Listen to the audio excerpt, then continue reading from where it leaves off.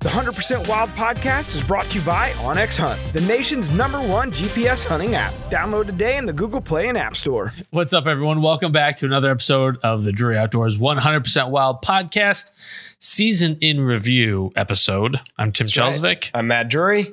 That's Mark Drury. How's everybody doing? You may have heard of him.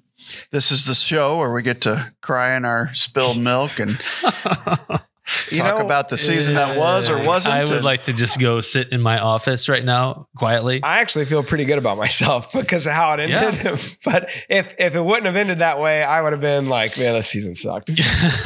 And really, it comes down to, Stoltze said that so many years ago. He said, it comes down to you only get one or two opportunities through the whole season.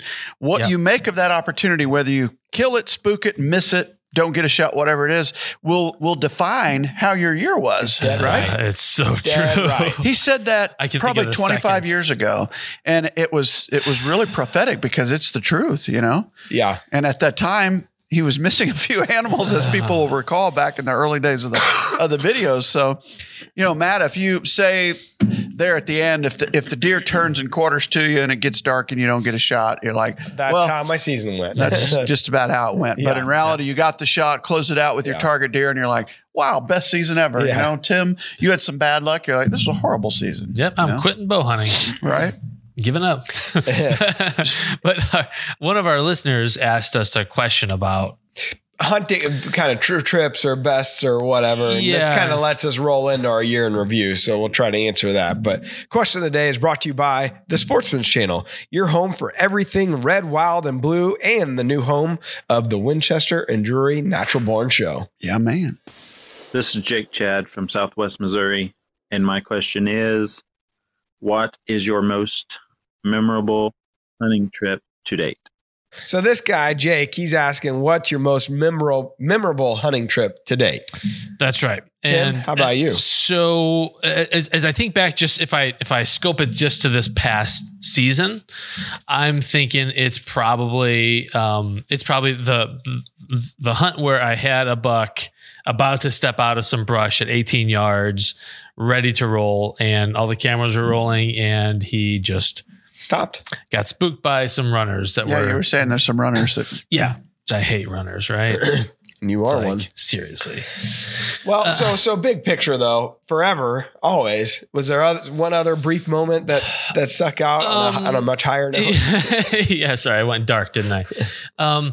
I think probably a culmination of squirrel hunts with my dad when I was a kid. That will always be the start of my passion for hunting. And I was probably 5 or 6 years old, and those details are just like they happened this morning. Yeah. I mean, they're just burned into my mind in a good way. That's cool. And so that, and then taking my daughter squirrel hunting this past September at the same pasture where my dad taught me. And so that was a nice kind of full circle experience. Shouldn't that have been your most memorable from this year then?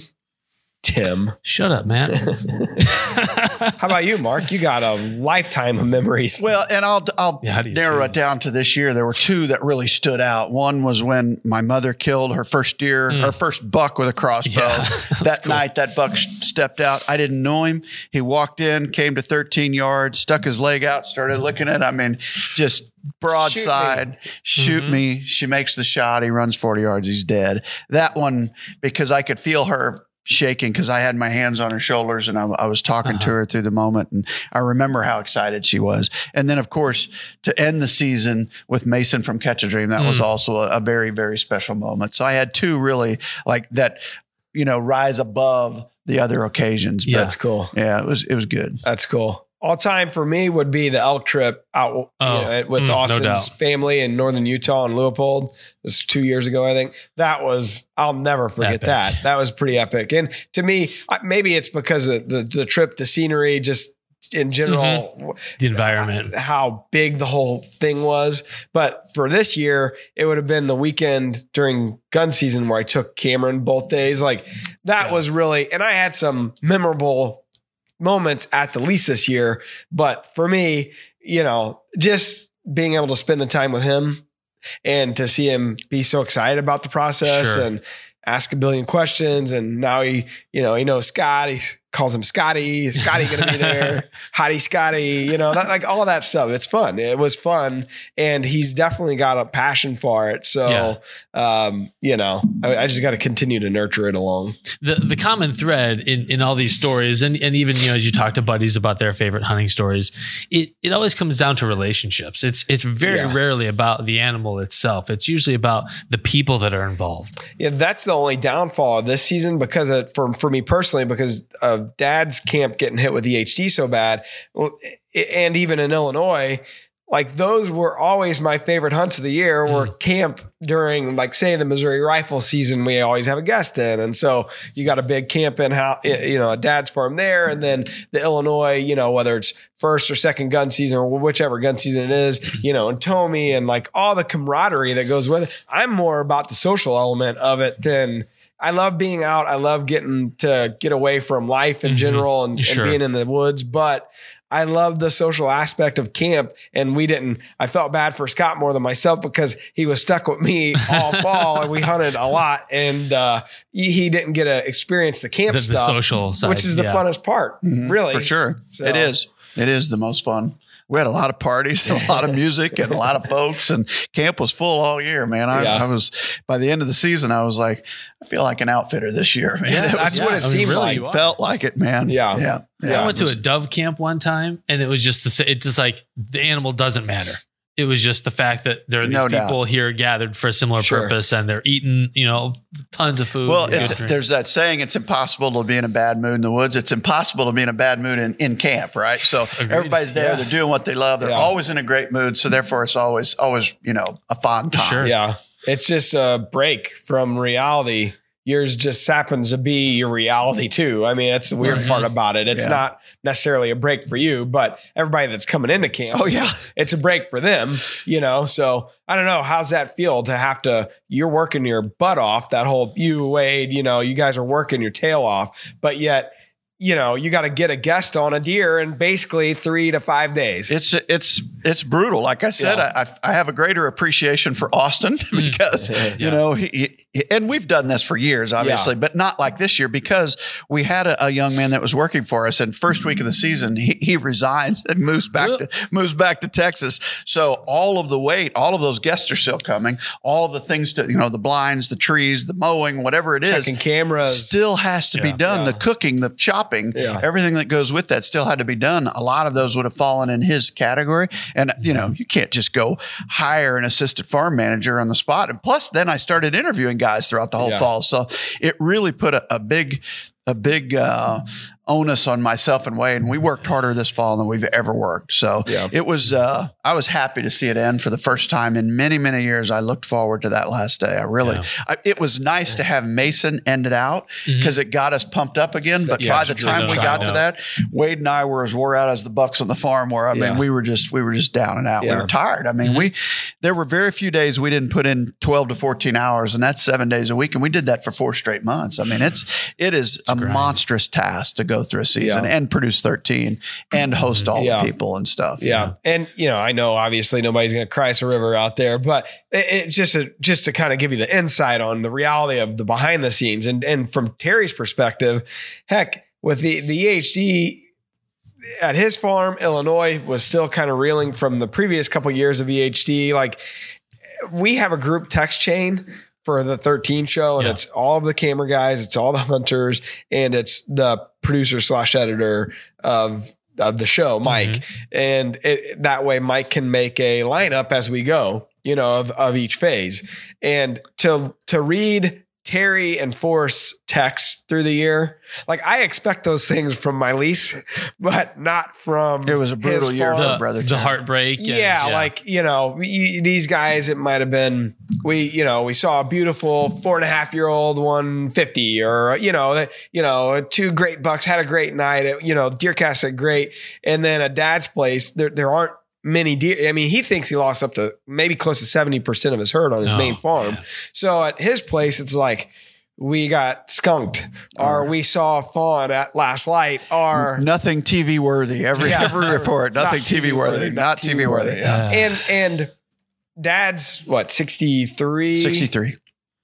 he's in what could have been a fantastic year at his farm. Like, we had a great year last year, and we had some beautiful deer that were up and comers this year, and beautiful deer that would have been superstars this year, and literally never got a photo of any of those deer, and they're dead, and so you got to understand from his perspective. All right, I'm in the twilight of my hunting business side of the career, maybe.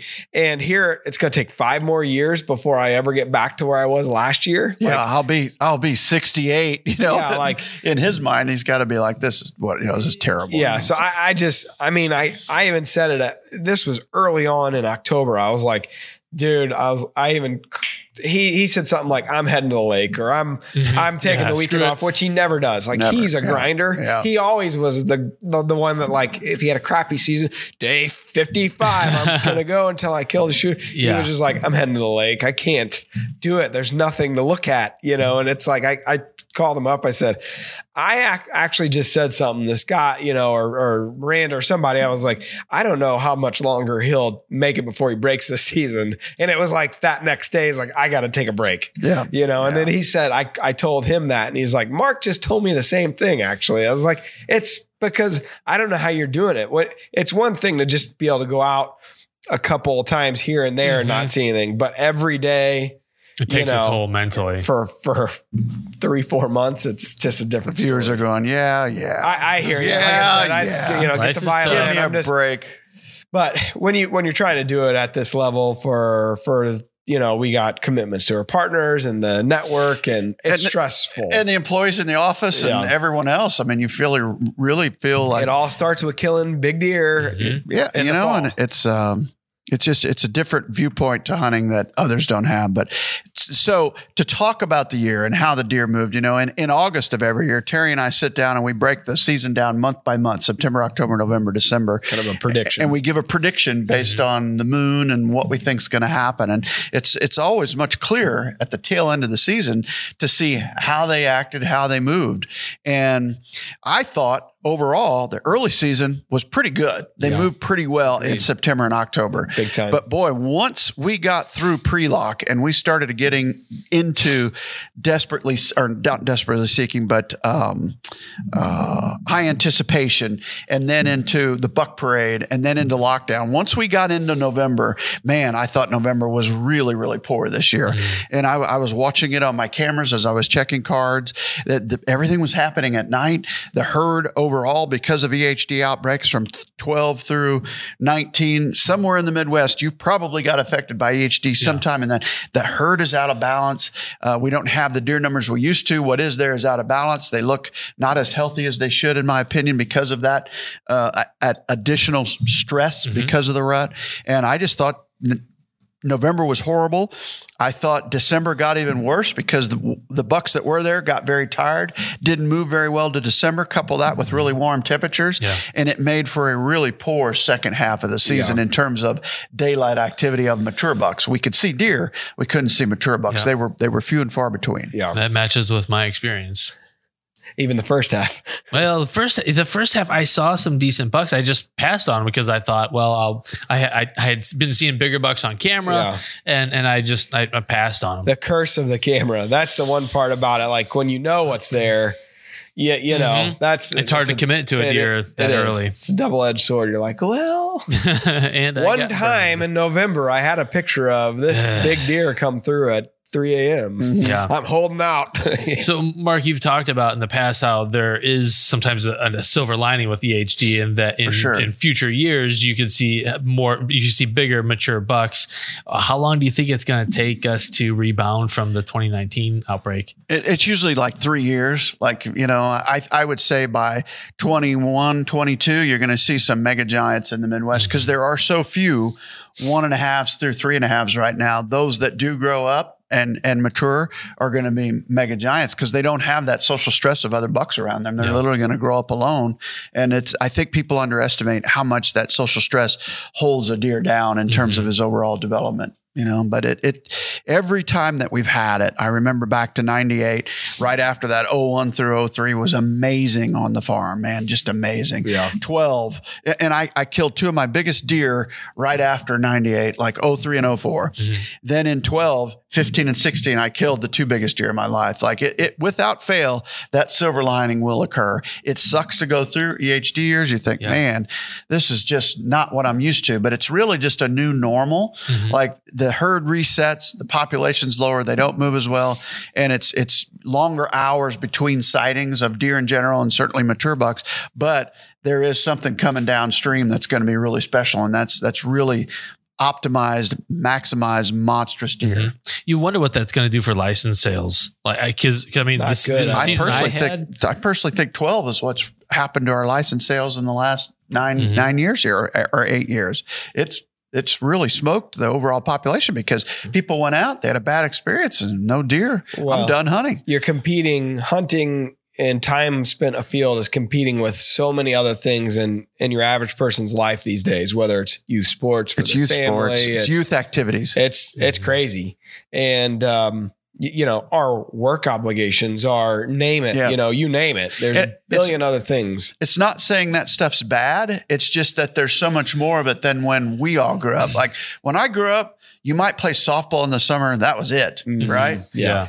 Maybe high school football, track, whatever it is. Now, I mean, it's year-round. Select leagues. It's nonstop activities for the children. It's big business, let's face it. Yeah. And it's pulling those parents out of the woods because their time is consumed. And it's a social shift. Kids aren't getting into the woods. Kids aren't getting in the woods. Maybe that 2 days during the youth season. And the data there shows they don't come back after they age out of the youth season. I know. It's sad. Scary. It's bleak, but what can you do? Continue to try to introduce more people, whether it's youth or whether it's like this John Dudley move at PSE. Great move because he's speaking to people outside of our industry. He's, people that are, our age or in their 20s or whoever, just people that may have never thought about hunting before. So that's, he's teaching. Right. Yeah. Yeah. So, you always look for the silver lining. You always look for the upside of things. It's just difficult because it makes it hard for people to stick through a season like this. I think it's going to winnow out the people that maybe don't have a whole lot of time to waste on deer hunting if they're not going to kill anything. And then you crystallize the very hardcore of the hardcore. Yeah. So I don't know what that does to the overall dynamics of the hunting industry and license sales, but it's going to be tough. It seems like it is. And I think in general, like hunters are a selfish lot.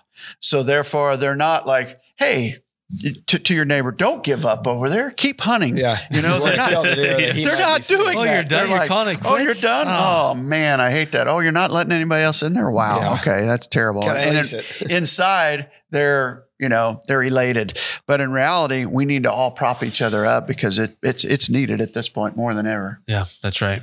And it's a trickle down effect because then the sales slump, manufacturers start going out of business or they get gobbled up or, it's kind of a vicious little cycle and it all begins with the license number, that's out there and it's just dwindling. That's right. And it is. It's like alarming rates. I hear guys that say stuff like, well, where I'm from, everybody still hunts, well, you got to understand like, in the rural. That's your local reality. Yeah. But on big picture scale, how much ground are we losing to cities expanding and little municipalities becoming bigger and, suburbs and more suburbs and like that, all those things equate to less and less hunting ground, less and less hunting numbers. Even non-hunters right now are seeing that our state game and fish agencies have less funding because they don't have the revenue coming from license sales. So even people who aren't advocates of hunting recognize that, oh geez, maybe we really do need these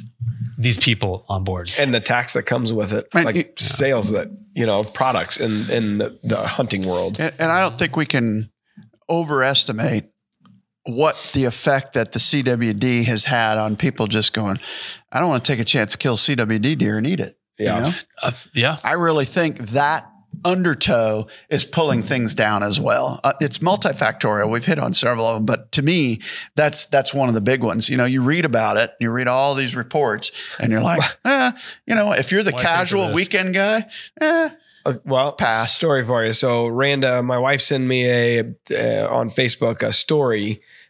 News story, and it was about zombie deer. It was CWD. Right, She's like, "Are we eating?" I'm like, don't worry about this. See how that impressed her? Yeah. You know, Because of a liberal writer writing something to damage our sport. Yeah, she's like, "Is this a real thing?" I'm like, "No." It's like, what?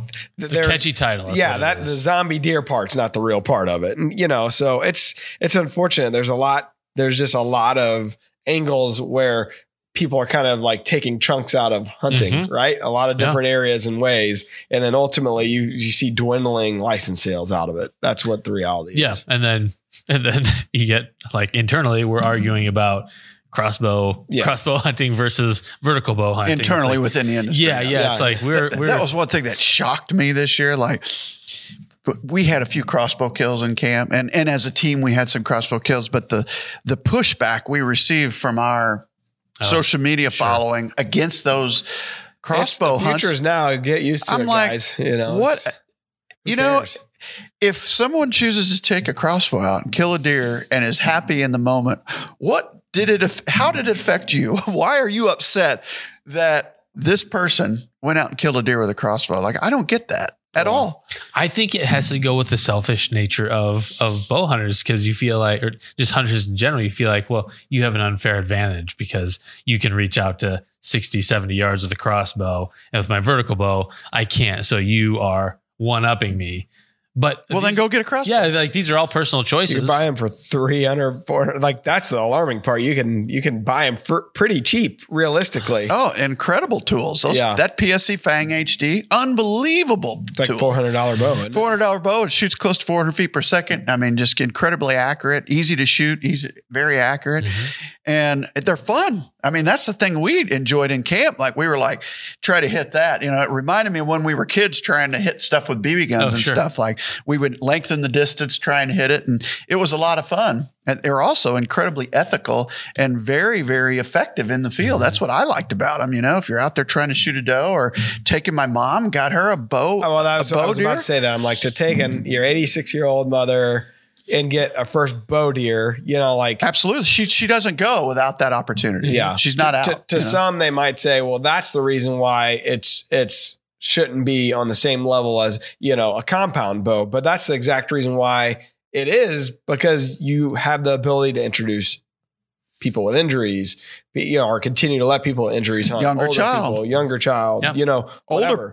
Yep, we need to do anything we can to expand. Absolutely. And mom loved it. Yeah. She couldn't wait to come back for rifle season, you know, like she just got an experience because of the close proximity of the deer that she hadn't had before. And she was like, I can't wait till next year, you know? So it's to each their own. Everybody has their own choices. We all got to support whatever you choose, whether it's a long range rifle and you kill one at 1,000 yards, a muzzleloader, a crossbow, a bow, whatever you choose to do, support each other. Yeah, no doubt. I think there's always going to be the argument, friendly or not, of this is better than that, whatever the topic may be. And people get into that Chevy, Ford, it's human Ram, nature. You know, whatever, this football, LSU or Auburn Tiger or whatever it is. There's always that element, and people get into it. The real problem in our industry is we're such a small industry and we're getting smaller. You can't really afford a lot of that back and forth, because it drives people out that we can't afford to lose. Well, yeah, you want them to be in on the social conversation so they feel a part. They read all that negativity and they're like, I don't want to read this. I made the horrible mistake of going to archerytalk.com and I wanted to see what they were saying about PSE and the new lineup of bows. And that, you know, I felt like, hey, this is a credible source of diehard people. I want to see how they feel about the new lineup. And I really regretted take a shower very afterwards. quickly. Yeah, I was like, ugh. So, it's just because they were arguing. Yeah, it's just about dumb stuff. And you know, it's not the point of why I wanted to go there. I wanted to go there to get like educated. I think these guys are educated archers. Like, they know way more than I know. So I want to get their opinion, non-biased. It's like being able to look into to someone's mindset and I got nothing out of it. I didn't learn anything other than this guy hates PSE or this guy loves PSE or this guy's a Matthews guy or a Hoyt guy. You didn't really get down to like the tech side of it. Why argue, you know? Yeah. Our little world here would be so much better if people could differentiate between opinion and fact. And I know I'm going to get killed on there for that. Well, I should never go back again. I've gone over to Archery Talk for certain subjects, and I had the same experience. I saw some good things and a lot of positive information stuff. You can learn a lot from there. Yeah. And I think there's a bow side or whatnot. Yeah. But in general, I saw a lot of people fighting about different things that I just didn't understand. It's no different than our social pages, right? Yeah. So It really you go to isn't. the Drury Outdoors Facebook page and you get in there, people are in there arguing, and I don't understand. And that's the overall theme. It's not a knock on Archery Talk or bow side or social media in general. It's a knock on the propensity to argue with each other, even within our own. But people you don't know their background, you don't know why they might choose a certain thing that they're choosing. Just all you know is I don't like you because you said this. And then they air it out. And if you go on social media and you go into politics, you get the same thing. You go into sports, you get the same thing. It's really people that are just passionate about what they do. And sometimes that passion ekes out in a more negative than positive way. Yeah. And that's really what it comes down to. Interestingly enough, so far, there hasn't been a whole lot of that in DeerCast. There really hasn't. I hope it doesn't creep in. I mean, I like that it's a positive, kind of overwhelmingly positive source for people to go to and enjoy each other and learn stuff and, share their experiences. That's kind of that was the point, one of the points of why we did it. So hopefully it can continue down that path. Yeah. It's like 95% positive, which is incredible in this world. Yeah. And I think we have to fight to keep it that way. Absolutely. There's no way that it just stays pure as a driven snow. You guys ready to talk a little turkey? Jump into the wildlife word? Sure. Yeah, let's do it. This week's wildlife words are barbules and hooks. Mark. And so Dang, these are The only way I know about a hook is what's on the end of his spur. Yeah, exactly. A 2-year-old didn't have very good hooks on him. I can tell you that. This is a different kind of hook on a turkey, and in fact, any bird. The mechanism in which a bird's feathers remain streamlined and intact. When you harvest a turkey or other bird, you run your fingers against the grain, then back with the grain of the vein, and you'll see them kind of reconnect like Velcro. That's what the actual mechanism is, pulling them back into shape and keeping them there. Nice. Barbules and hooks. Tim always brings the heat on the wildlife word of the What's day. the barbule? It's like there's a male and a female end. Very nice. Yeah. I like it. That's a good one, Tim. That's the best one I've heard. It's Well, like you'd every have to sit episode in on related all to a these. turkey. Every episode is the best one. Seems like For sure. they just no get doubt. better and better. We've had many fake sponsors sponsor the wildlife word of the day. Yeah, we'll probably throughout have a the few year. more along the way. Yeah. It's always fun. Awesome. Yeah, well, right. we should probably shut this thing down, but appreciate folks tuning in. If you want to leave us a question, go to druryoutdoors.com/podcast and click the send voicemail button and leave your name, location, and what you want us to answer on the air. We'll do our best to get to that. As always, you can check out the content that we're producing every day over in DeerCast or over on YouTube on all the social channels, deercast.com.